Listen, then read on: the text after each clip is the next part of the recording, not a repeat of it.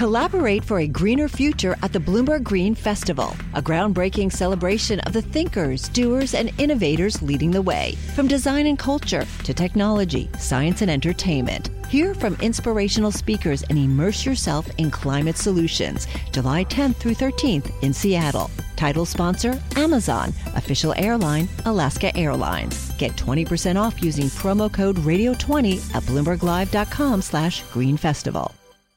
Joining us now live from Melbourne is BHP CEO Mike Henry. Mike, thanks so much for joining us on the back of these results. Let's first talk about your China outlook. I mean, in recent months, you were a little bit more bullish than maybe your peers out there about overall where this economy is going. I think the mood and I think the tone that you strike this time was a little bit more uncertain, it seems. Can you tell us how you feel about China now? What did you get wrong? Certainly, Yvonne. So I think it is fair to characterize it as a bit uncertain. Now, I would start by saying that there's actually a number of sectors in China that are going quite well. That includes green infrastructure, other infrastructure, automobiles, and so on. But the key sector, of course, that everybody's focused on, and which is very relevant certainly to our business, is the property sector. Now, in property, we've seen strong completions up 19% year on year. But what's lagging is new starts. That's been recognized at the central government level. There's obviously policies in place that are meant to stimulate new starts, but they're not translating as effectively into changes on the ground as certainly we were anticipating, and I think some others were anticipating as well. So that's really what we're keeping an eye on over the next 3 to 6 months, is how effective is that translation of policy into practice. If we do see that starting to take hold, and we think there could be good growth momentum flowing from FY23 or calendar year 23 into calendar year 2024, outside of China, I was in India about a month back. The energy on the ground there, the optimism is palpable. So we're seeing solid momentum in India. Of course, that's a big market for us for commodities like metallurgical coal and for copper concentrate. So overall, we're seeing India and China comprising about half of world GDP growth in the period ahead. And the other point I would note is long-term fundamentals for this sector and for BHP remain really healthy. Yeah, Mike, we'd like to talk more about the opportunities there in India, because certainly that is a growing market of yours. I just want to pick up, though, on some of the points you're making on China. So, I mean, almost every CEO we speak with is uncertain over the environment there. There's certainly hope, let's put it that way. I want to ask you about what you're seeing across short-term pricing on many of your products in China. What's the outlook on pricing these next 6 months? So, of course, it's going to depend a little bit on what happens with the overall economy, with demand for commodities like iron ore. There are some rumors of potential mandated production cuts in steel, but it's not like the industry there is starting with high inventories in iron ore or steel. So any cuts that would occur would very quickly start eating into those inventories. Now, obviously, if there was lower demand, that has implications for pricing. But one very important point to note is that the marginal cost of production across the commodities that certainly we produce is higher now than it was pre-COVID, naturally, given the inflation that we've seen in the external environment. So we expect that's going to provide a downside cushion on pricing at a higher point than may have been the case previously. In the case of iron ore, we're saying somewhere between $80 and $100 per ton is likely where the cushion kicks in, given what we've seen on the inflation front. And of course, from a BHP perspective, because we've done a better job in controlling costs than our competitors, we've doubled our lead as the lowest cost major iron ore supplier globally. That higher cushion means that our relative margins, end up being more protected than might be the case for some others. Mike, what happens if the China property sector gets worse? What does that mean for BHP? Do you think that there's other markets out there? You mentioned the prospects in India. Are they able to at least come up and make up that sort of demand shortfall? It really depends on the commodity in question, Yvonne. Of course, iron ore, China is the game when it comes to iron ore demand globally. There's such a big, they make up such a big proportion of seaborne iron ore. You wouldn't see that being made up in other markets. However, we are seeing blast furnace utilization run rates in China continue at quite strong levels, about 90%. Even with the weaker growth that we've seen in the second quarter, steel demand remains strong. And we're expecting that we'll see another fifth year in a row of over 1 billion tons of steel production in China. There could be a little bit of downside, as I said, if we do see mandated steel cuts. But even with that, we would expect over 1 billion tons per annum.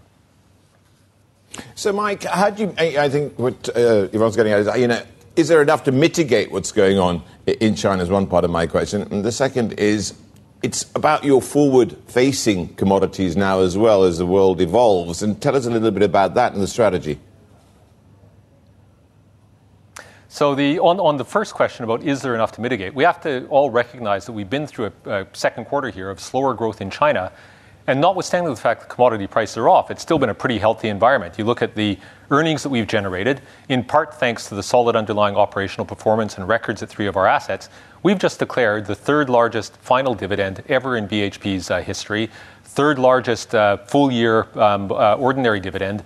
So the business is continuing to perform quite strongly in spite of that slightly weaker than anticipated performance in China.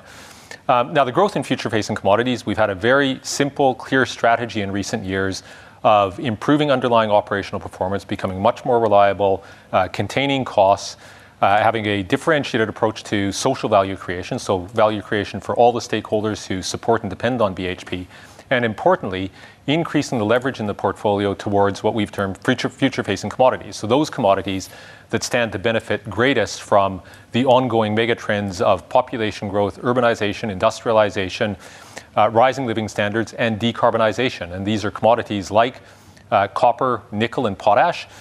We've got a big potash development underway in Canada that's proceeding to plan.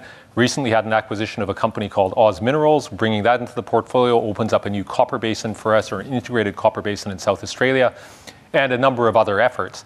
I would finally just note that the iron ore story for us and the metallurgical coal story is that we're focusing both of those portfolios on the quality segments and the kind of the cost position that will allow us to benefit in those commodities from those mega trends as well. So we're pretty happy with the direction of the portfolio, certainly happy with our underlying operational performance.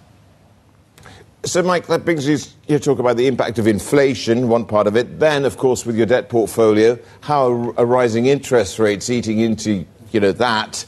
And overlying that, how are you also perhaps hedging the currency gyrations that we've been witnessing? Yeah, so I might start in reverse order on that one. As a company, because we're exposed to commodity prices, of course, and to some extent we see currency fluctuations reflected in prices for our key commodities, we adopt a starting position of no hedging. We see that as the riskless position for BHP. The question about the impact of inflation, interest rates on debt, and so on. We've got a very strong balance sheet. We have seen an uptick in net debt this period, but within a very narrow range when compared against some other industries or some other competitors. And then finally, I'm sorry, the first question you asked again was, or the first part of that question was? Was essentially in this environment, again, of higher interest rates and debt servicing, that was really it. And I think you addressed part of that. Right, yes. Okay. Mike, just quickly, since we talked about, we'll talk more about sort of individual commodities in a moment, but at the beginning of the interview, you touched on India.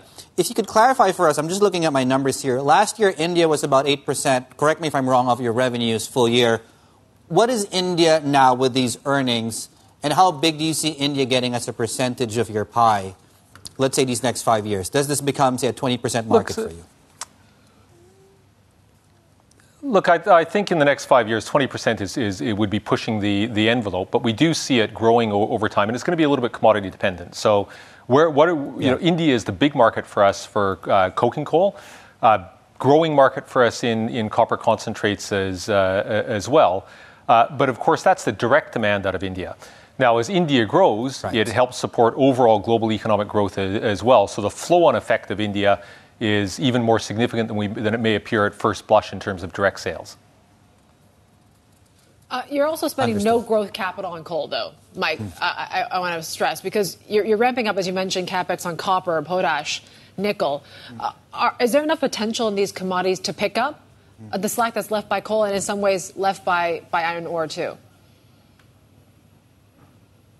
So if I start with iron ore, we do have growth plans in iron ore, initially through productivity, which is the single biggest value growth lever for the company.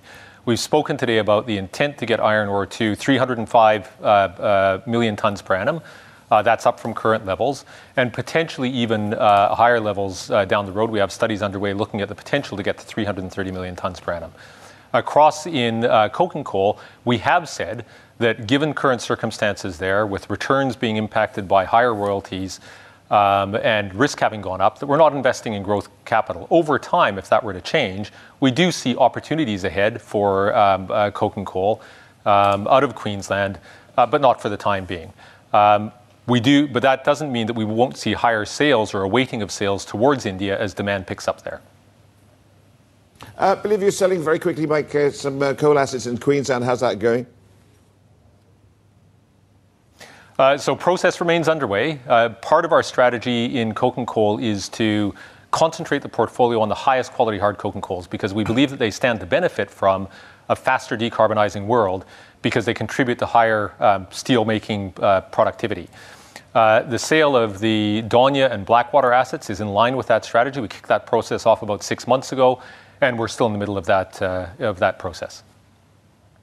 Mike, let's see you in 3 months. Thank you so much for joining us. Mike Henry there, CEO, of course, at BHP.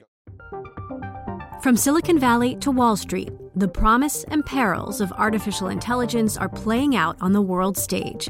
But what will the next phase of AI adoption look like? Which companies from big tech to startups will dominate? And where do the risks and unintended consequences lie? I'm Emily Chang.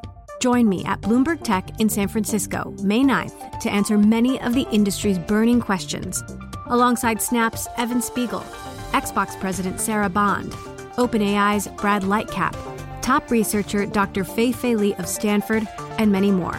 More details and just a few tickets left at Bloomberg.com/TechSF.